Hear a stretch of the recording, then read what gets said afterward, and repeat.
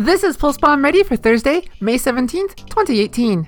I'm Sabriel Maston, and let's get started. Brigitte was definitely seen last night, such as on Blizzard World and Hanamura, but she was not seen as much as some fans, worried she was way too powerful, suspected. Last night during the Overwatch League broadcast, Zoe mentioned she talked to players from the Gladiators and Shock, and they said that most pro players feel that Brigitte is in a good place balance-wise.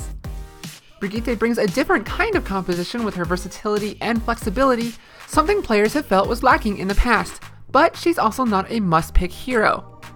The pros feel that they can get away with not playing her, as she's quite map dependent, and that no teams feel they're forced to play her. News outlet CNBC did a piece on the Overwatch League highlighting how much time players put into the game. Baby Bay of the Shock said in the story that things can get really stressful sometimes, especially mentally.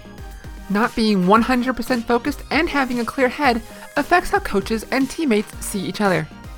Teammate Sleepy mentioned how players only have one day off a week and how at least the Shock play from 11 a.m. to 8 or 9 p.m. every day. Usually on their day off, most players are just still playing the game. Oof. That's all for Pulse Bomb Ready today. Thank you for listening and good luck out there, heroes!